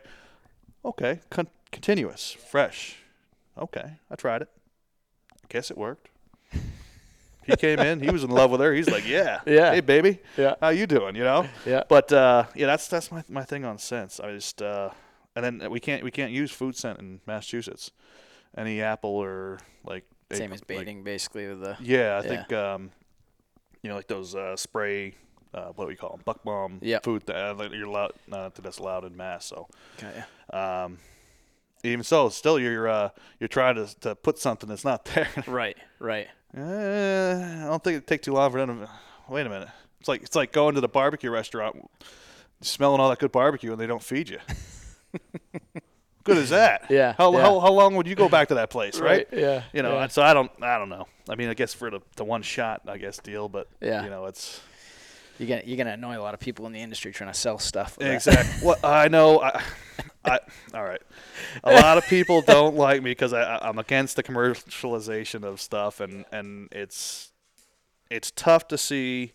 It's tough to see people buying a lot of products, especially because I've done it. I've bought almost every product on that shelf. I've gone to the store. Oh yeah. Yeah, load up. Oh, this is gonna work. This is gonna be great. It's gonna be awesome. Yeah. No. It's down in the basement on the shelf. It's down in the basement yeah, you got it. I'll show you it all. It's all down there. Yeah. But no, I mean, some of the attractants work well for your trail cams and stuff. You know, I do put out, like I said, feed blocks and stuff because it's nice because it takes a while to get at them and it keeps more pictures on there and stuff. Not during season, of course. Everything's removed 10 days prior and all that. But I mean, I use some of the attractants and stuff like that to get good pictures. Yeah, sure. Yeah. Why not? If it's available to you, use it. Yeah. Why not? Yeah, I mean that's. I'm not a purist. Yeah. I'll tell you that right now. But it's, you know, use everything to your ability. But just watch out for that snake oil because it's out there. That being said, some products will work better for other people. You know, like me, I have a problem with deer urine. I've had some bad experience with it. I know some guys that'll take that and make a buck do dances for it. You know, just you know, like up on his hind feet, like doing, you know. Yeah. Some people are able to utilize it. Yeah. So I'm not going to say everything's terrible, but you know, you got to find out what works for you. Yeah. You know, everyone's opinion is just that. It's an opinion. It's, you know, but a lot of the things that are the commercialization of hunting. It's sad to see everyone. Well, I got to get this because this person uses it. You know what I mean? But they're being paid to use that. Yeah. You know, that's all it is. You got to realize industry. it. As long as you realize that, then it's okay. Yeah. Yeah. You know. Don't get me wrong. It feels good to buy that, you know, that. I know. That crush cam or that. You know that. Yeah. You know. I know. So, walk me through just because I'm gonna take a picture of this wall if that's all right, just so people know what we're looking at here. But I don't know if you want to pick one of them, the ones on the wall, or walk me through either one of those hunts or kind of. All right. Geez, I don't know how long you got again. Yeah. We got some time, right? Yeah. All right, I haven't really told a story of the big one yet. I mean, it's not been in the paper or nothing, but might as well do the big guy. Yeah. Sure. Yeah. That was 2015. That was a crazy year. So all this stuff I'm talking about, finding sheds and getting info on deer and, getting that reconnaissance. And I didn't have much that year at all. I had a whole lot of people coming in, stealing cams, stealing stands. It was a bad year. I had everything set up. Cameras stolen. There's ground blinds getting put up like 10 feet from my stands, and people, it's like a lot of it's private property too. I'm just like, what's going on, And I'm not gonna trash people's property. I leave notes like, come on, dude, like, hi, what's up? Let's talk about this, But like, that's another thing. You got to have a lot of backup plans. I have plans A through Z. Yeah. Something goes back. All right, next. But anyway, so a lot of bad stuff was happening. I went down to Illinois. Didn't kill anything up to October. I think we went down to Illinois the first week of November. Went down there, seen a bunch of deer. One of my buddies harvested a really, really nice 8-point. My buddy Chris, it was really cool. I got to track it with him and the guide, and it was awesome. It was just so much fun. So he connected. The rest of us, we saw some deer. It wasn't anything. It was a 130 minimum place, and we didn't see any 130 minimums. But a lot of deer. It was during the rut. We were calling, doing all kinds of things, and it was on. It was cool. Yeah. It was cool. Yeah, we had some hot days though, and then we sat all day in them 70-degree weather and just sweating away. Yeah. But it's tough. You go to a lot of these operations, and it's hard to find a good one because you sit in the stand and you're sitting there. And you're looking around because you got nothing better to do. You're glassing, and man, there's one P rag. There's 2. Yeah. There's 3. There's 4. Oh man, it's just littered with just like I said, all that deer piss. And I mean, how many times people hunted this stand? Now you're thinking, I'm like, oh my goodness, and but whatever. I mean, anyway, so we go down there, unsuccessful. I come back home. Now I'm thinking like, oh, geez, I was in Illinois, I didn't connect. I come home. What am I going to do? On that roller coaster ride, I'm down the bottom, and it's just like I don't have any good bucks on camera. I don't have any good bucks, coming in the food plots. Some of my food plots didn't grow. We had a terrible year. We had like a hard rain, and all the seed washed down. It was bad. Some of my good stuff, and it's just, all right, well, that's fine. Just hunt. November, just hunt. Get a call from a buddy. I saw him face to face. He said, "Oh, geez, my buddy, he's seen a big buck cross a field over there across town." I said, "It's like, where's that?" He goes, "Oh, right down here." And it's November. I'm like, "Oh, they're chasing good." I'm like, I used to hunt back there like 3-4 years ago. Like, I can go talk to that guy. So I talked to him. I said, "Hey, listen, how's it going?" I said, "Hey, you remember I used to hunt back here?" He's like, "Oh, yeah, geez, I just saw a big deer eating acorns by my car, not like Tuesday." I'm like, "Oh, like how big? Like this big or like this big?" He's like that big. I'm like, "Oh, like, you mind if I start hunting again? Just like before and this and that." And he goes, "Yeah, no problem. That's great. Yeah, we don't like them near the house. The ticks, one of them tickophobes. I love them. Love them people. That's right." But, so I went up there. I'm like, "Oh, great. This is good." So I went up. It was a Sunday. I had caught them coming back from church. I know. See, you got to know their people's routine too. I knew they were going to be there. I was waiting for them. Went up on a Sunday. Went up. Didn't have to go far. Went up on a plateau area. Man, there must have been 4, 5, 6 trees the size of my leg just ripped. Like just ripped. I could see. I'm like, I ain't got to go no further. It's right here. Yeah. It's happening. Yeah. Well, all right. Well, how am I going to do this? I don't know. Made a mock scrape. Sure. It's November. They're doing their thing. Made a mock scrape.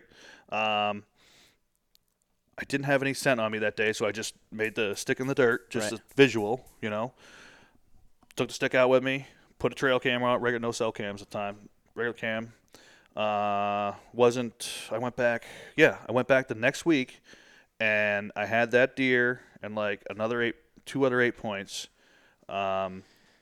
I had that deer right there behind a doe. All I saw was the doe. She was at the scrape, and all I saw was his antlers behind her butt. This old doe, she had a huge chest on her. Oh, man. It was pretty neat. I'm like, you got to be kidding me. I'm like, I got this first week. Look at this. It's here. All right. So I had grabbed a cell cam from down another place, brought it in here. I set it up there. I started getting pictures here, there, everywhere, like every 4 days or so it was. Yeah. Something like that. Skinny piece of woods, big block. A lot of times he was with that doe. I think he bred that doe. But like every 4 days he'd be going one way, and then every 4 days he'd be going back this way. But then it'd be like gone for a little bit. Yeah. I ended up dropping a tree so that he would have to go by my camera. Not letting him go down there. Right. Okay. Big pine tree, dropped it. Now he's coming up here. Great.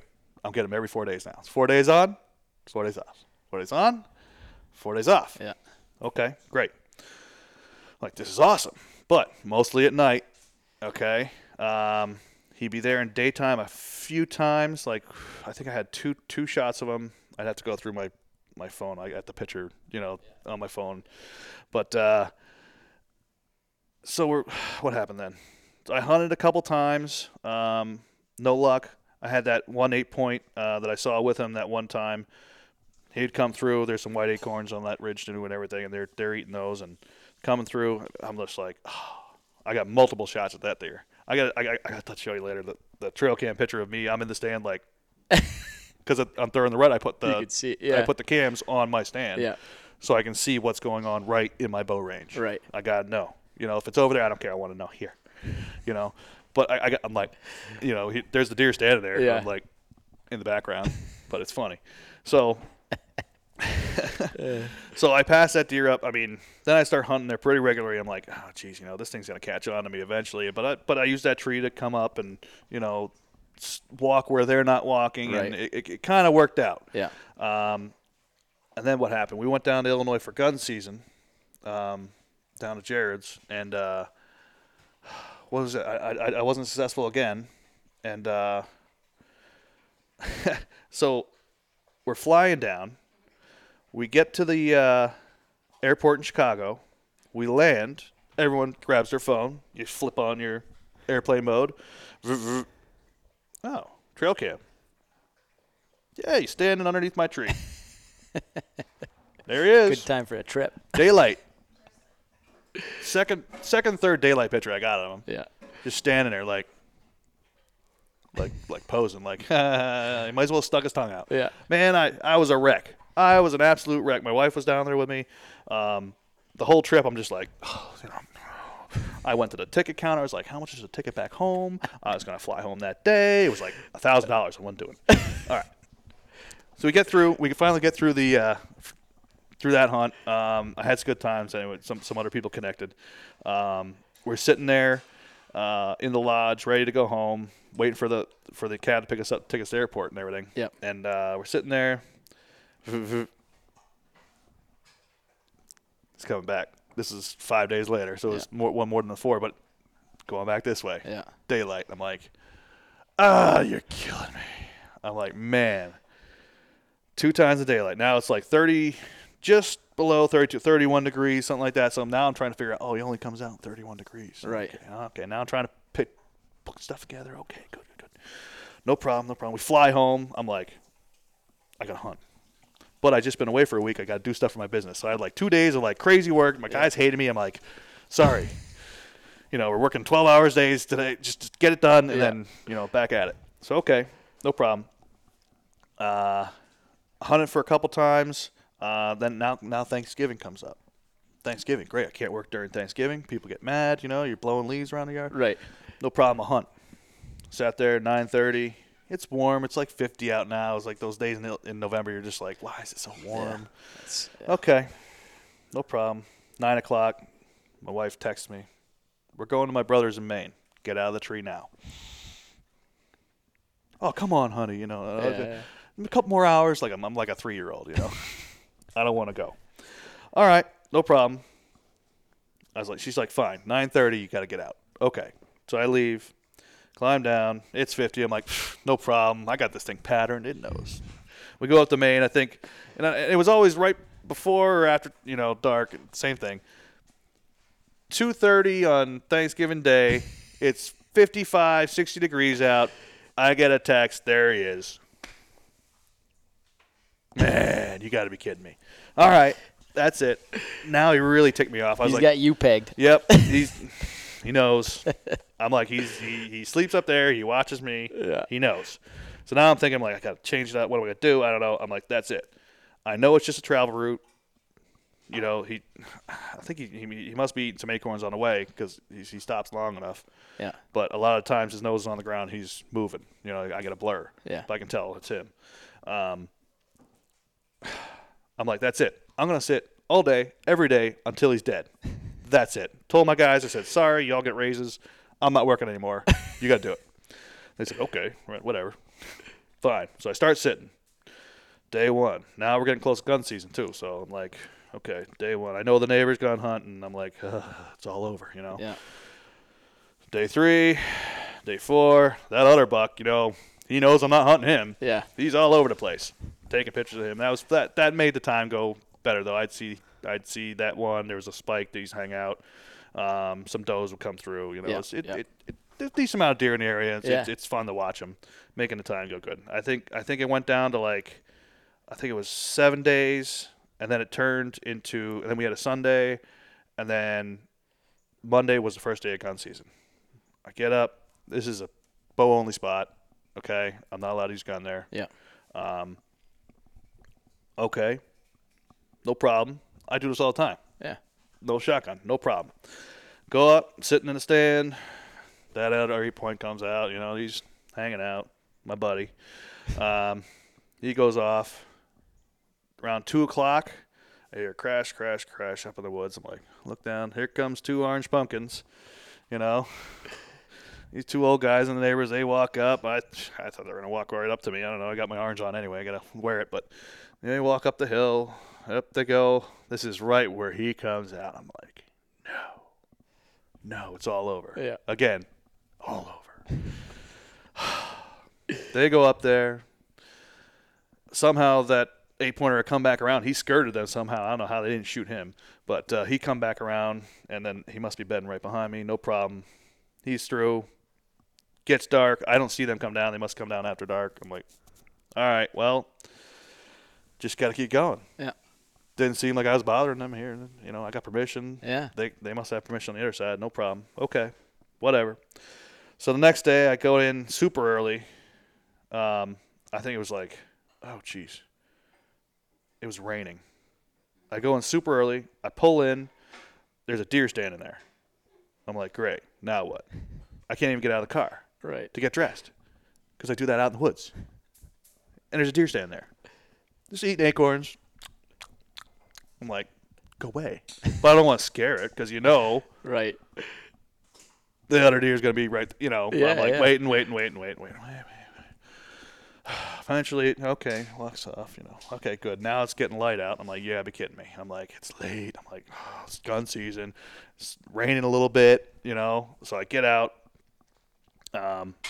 throw my clothes on. I got a big umbrella that I put on the tent so I change out the clothes. Now I'm going nuts here. Get up in the tree. I wait the first light because now it's past time where I can sneak in there. I'm like, I'll just wait the first light and I'll hunt my way in. Right. So I hunt my way in, tree to tree, still hunt. Terrible still hunter, by the way. I don't move well through the woods. But, I can ease my way up. Yeah. Got to the stand, climbed the stand. It's drizzling, misty, nasty stuff. Like trying to dry my arrows. Okay, whatever. So I was sitting there. Nothing's happening. I'm not even seeing, usually that 8-point would have come out by now. And Right. I'm like, he's not even out moving. I'm like, this is awful. What the heck? Sitting there. I'm like, I should probably go to work even though it's raining. It's warm out. Got to stay here. Got to stay. Not moving. Not doing it. I'm texting my buddy Glenn. Said, hey. He's like, he had shot a real nice 206-pound, or no, 198-pound 9-point or something like that 2 days prior or something like that. And he was sitting out. And same spot, and he's like, yeah, he had to go to work, and he's like, I went to work, I didn't see anything this morning either. Now I'm like, oh, more people aren't seeing everything. I'm like, I can't do it. I'm like, yeah, I haven't seen anything either, and I was texting him. I looked up, and I see a brown body come down the hill, just real quick. It was short, wasn't very.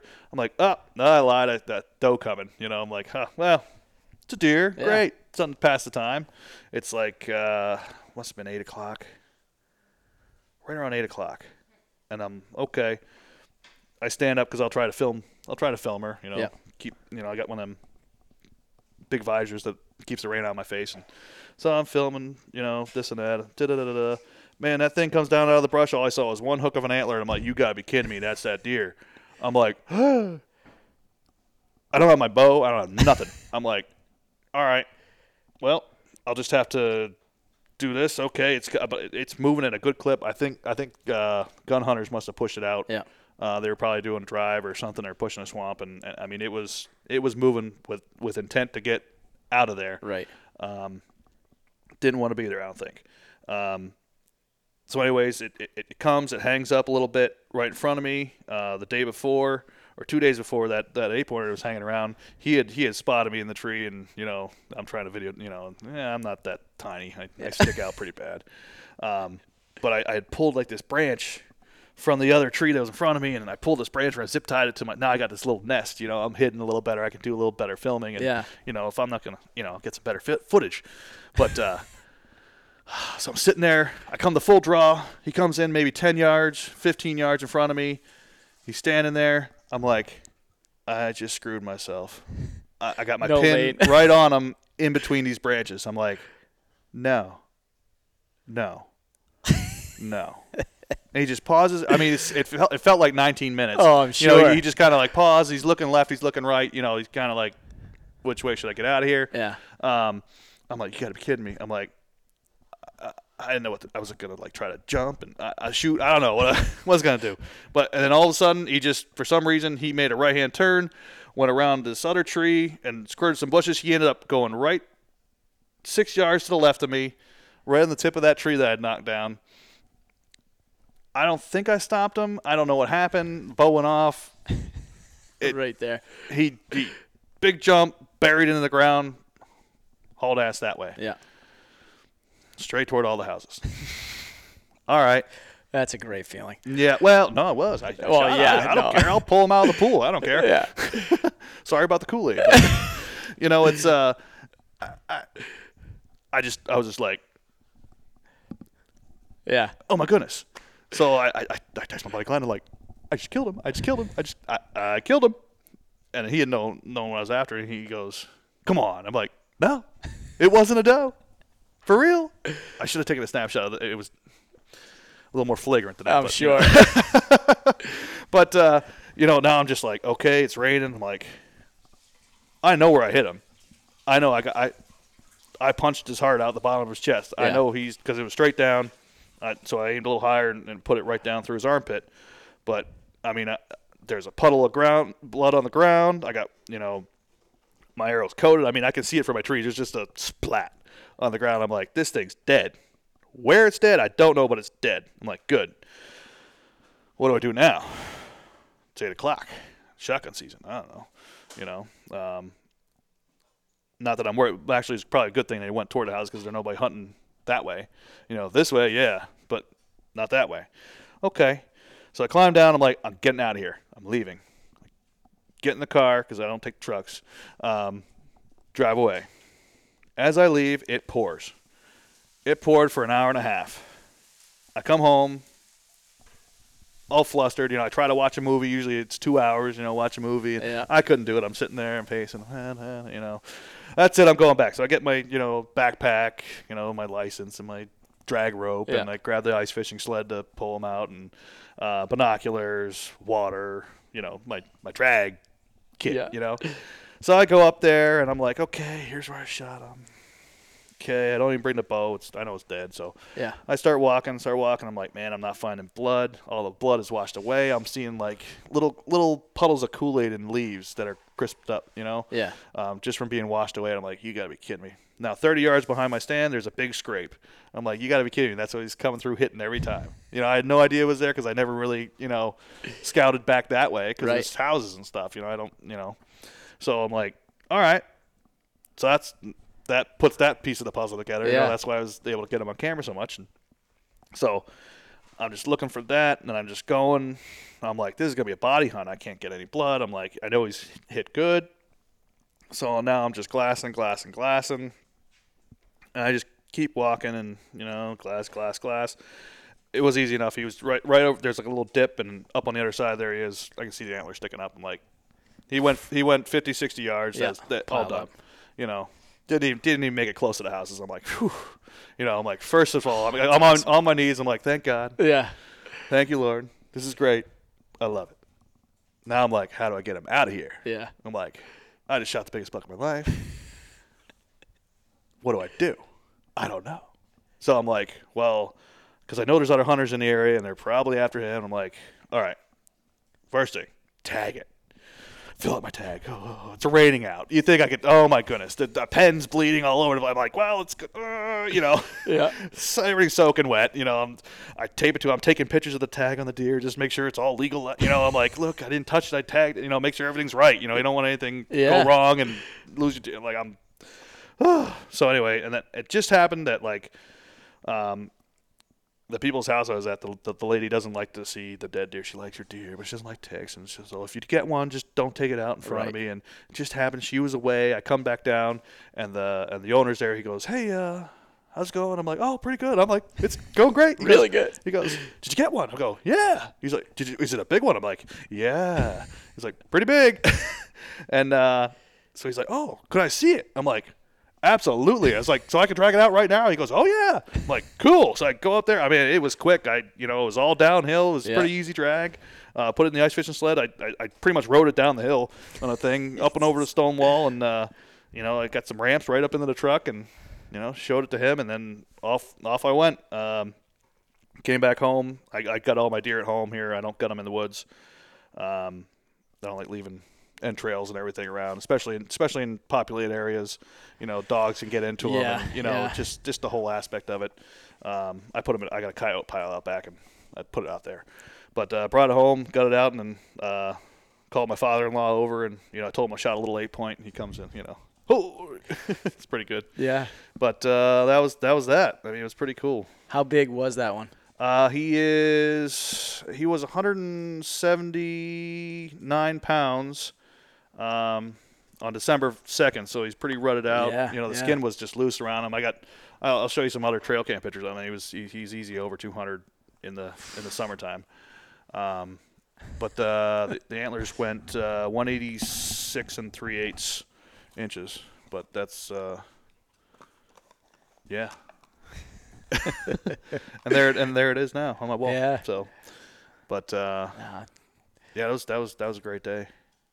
And that was during shotgun too. Yeah, second day of shotgun. I'm sure guys pushed it. Yeah. For sure. Yeah. Because he was moving. On a trot. So whoever that was, thank you. But it's cool, you think you have it all figured out, and then you don't realize there's a scrape behind you, and he's going to, and you don't realize things, and so there's always other stuff you got to worry about. Yeah, and you probably never would have known that if you hadn't shot him. Exactly. Yeah. Because it was on and it was on a whim too, so you always got to keep your eyes open, right, and be able to change your setup, right, and go after something, Yeah. Get aggressive if you have to. Don't be afraid to change it. Yeah. That's right. Yeah. For sure. Yeah. For sure. Like I said, you could have every plan in the world, think you have a deer dead to rights, like that deer's mine, it's going to get shot, it's going to be awesome. Yeah. No, doesn't happen. Yeah. But, you got to have the ability to change. That's all it is. Plans A through Z, and then options on each one of them. You see the potholes and the roads. I see the place that I call home. You see the backwoods simple life, and I see freedom and peace of mind. Not much in common, I agree, but you'd feel the same if you could see.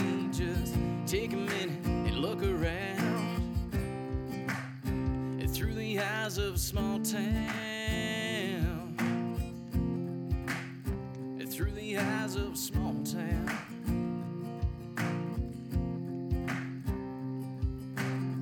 You see the graveyard on the hill, but sacrifice don't cross your mind, and it probably never will. You see the flags in 4th of July and make no connection between your world and those men who fought and died. You see the potholes and dirt roads, I see the place that I call home. You see the backwoods simple life, and I see freedom and peace of mind. Not much in common, I agree, but you'd feel the same if you could see. Just take a minute and look around, and through the eyes of a small town, and through the eyes of a small town, and through the eyes of a... You watch the sunset and sunrise, you know that you can't buy more time. You don't take what you ain't earned. You learn life and love can sometimes hurt.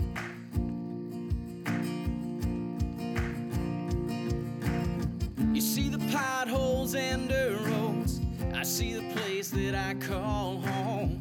You see the backwoods simple life, and I see freedom and peace of mind.